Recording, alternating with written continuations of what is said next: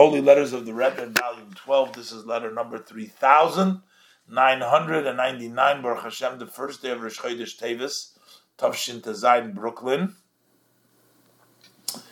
And the Rebbe addresses it to the great genius. He was a great rabbi, and Kasriel Fishel Sheyichya Techursh in Tel Aviv, the Rebbe wrote him.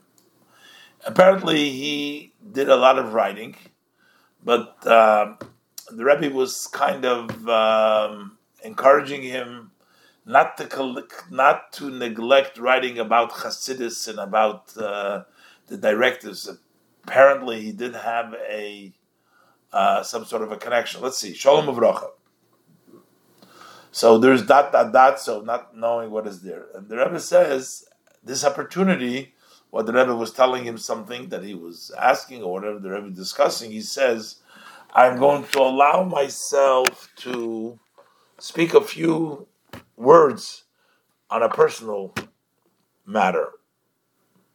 So the Rebbe says, I'm going to get something basically off my chest. I'll tell you something personal over here. And that is, the Rebbe says that it is known there are a lot of mitzvahs to do. You know, one has to do all the mitzvahs. There's 613 mitzvahs, and there's many more mitzvahs of the rabbis. There's a lot of mitzvahs all the time.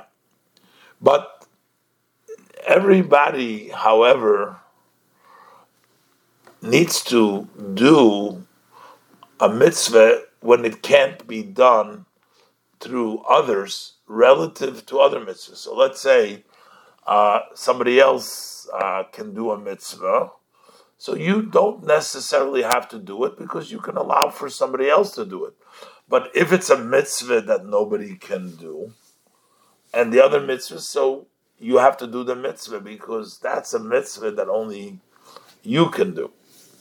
Even though all the mitzvahs are given by Hashem, and the Rebbe says the same thing is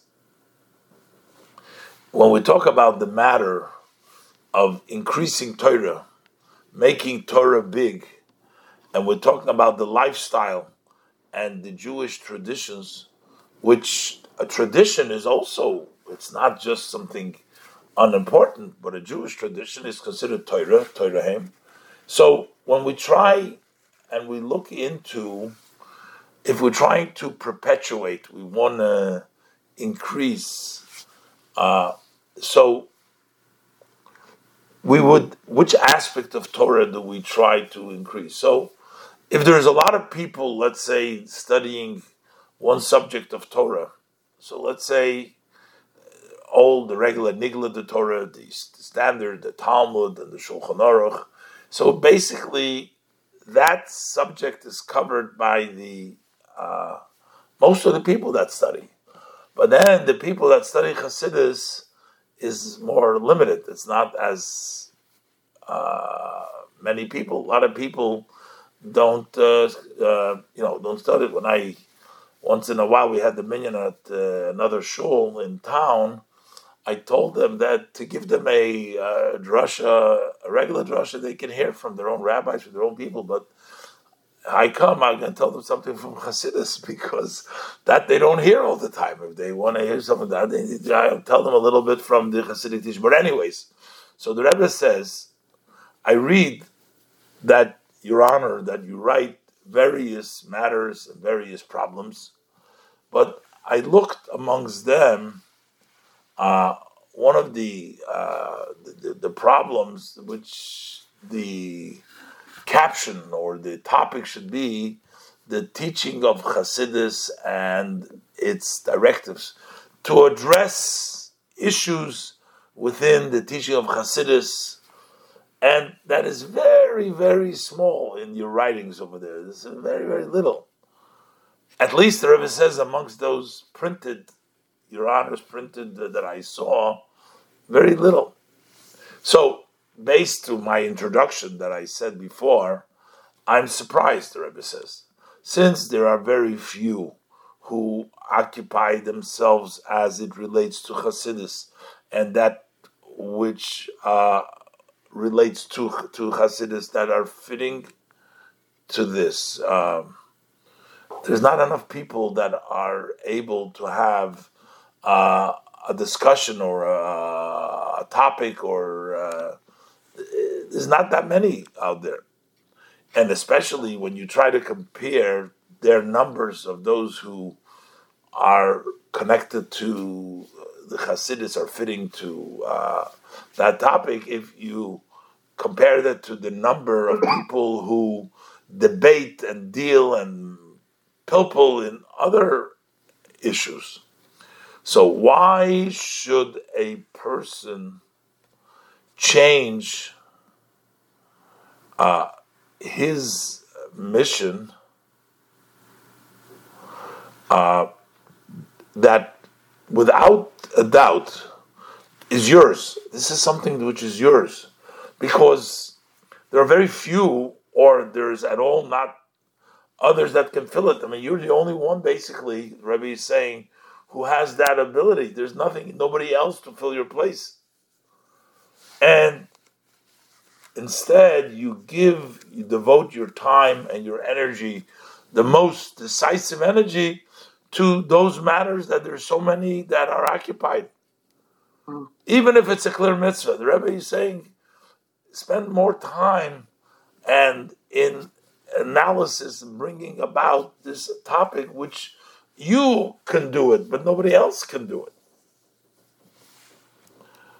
And the Rebbe said they already put the melitza during the Farbrengen. The pasuk says, "Samuni noitra sakarmim."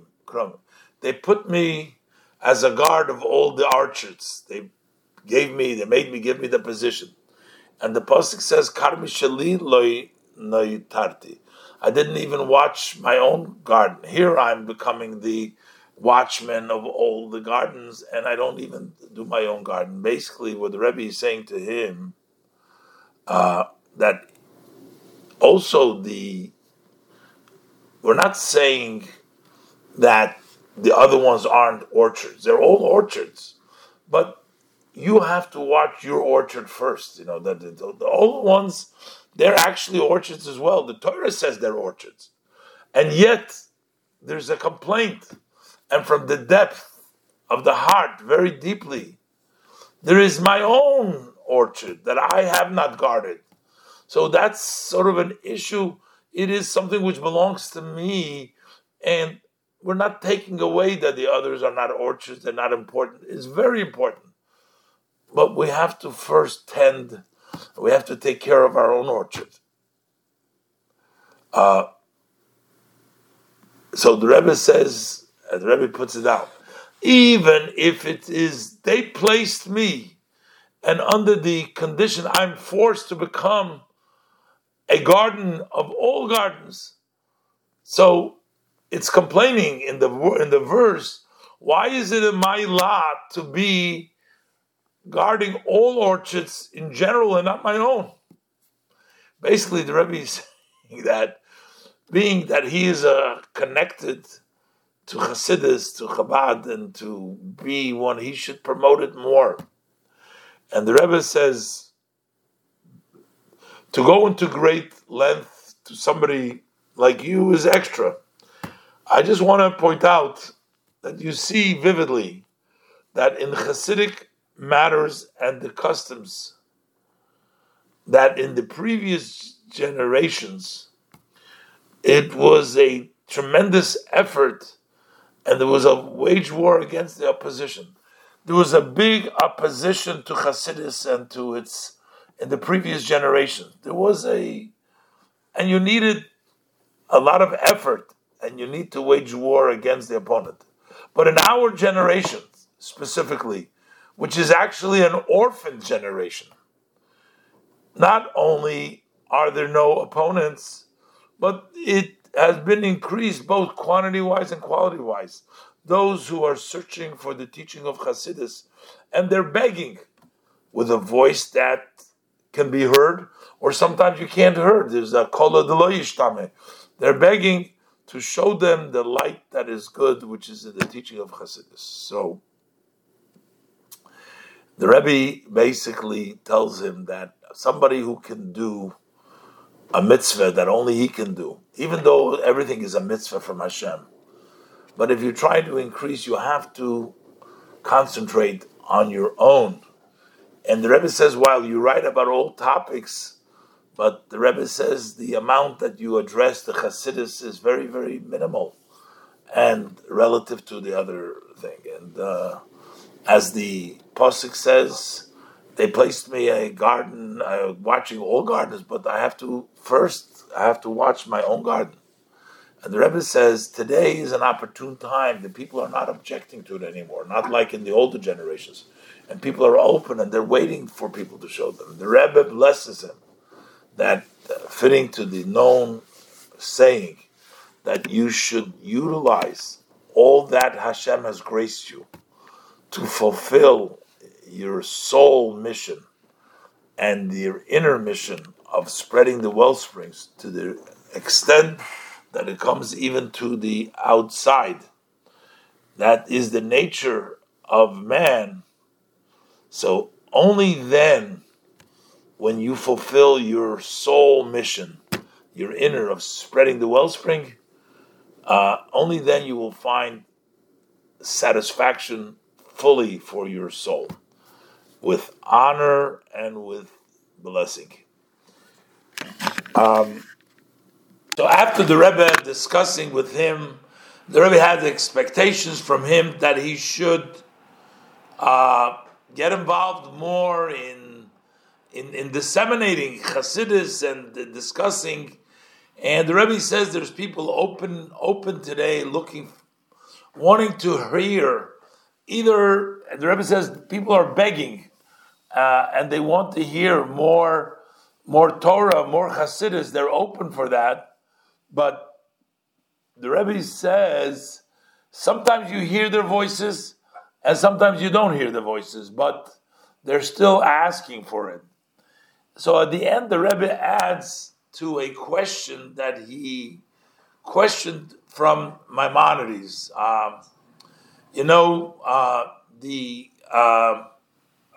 There is a law that when you have a rooftop, which is a certain height of the street, the Torah says you need to make a fence around the rooftop. It's called a maikeh. A maikeh is a fence. So make a maikeh. So the Rambam writes in chapter 11, in Halacha 8, he says, when you built that fence on your rooftop, so then, they used to have flat roofs mostly at the time, so they actually couldn't use it. It's not unlike those slanted roofs. They had flat rooftops so people can use it. So he says there, if you make a fence on your rooftop, you make a bracha, just like doing any mitzvah, because it's a mitzvah to have a fence on the rooftop.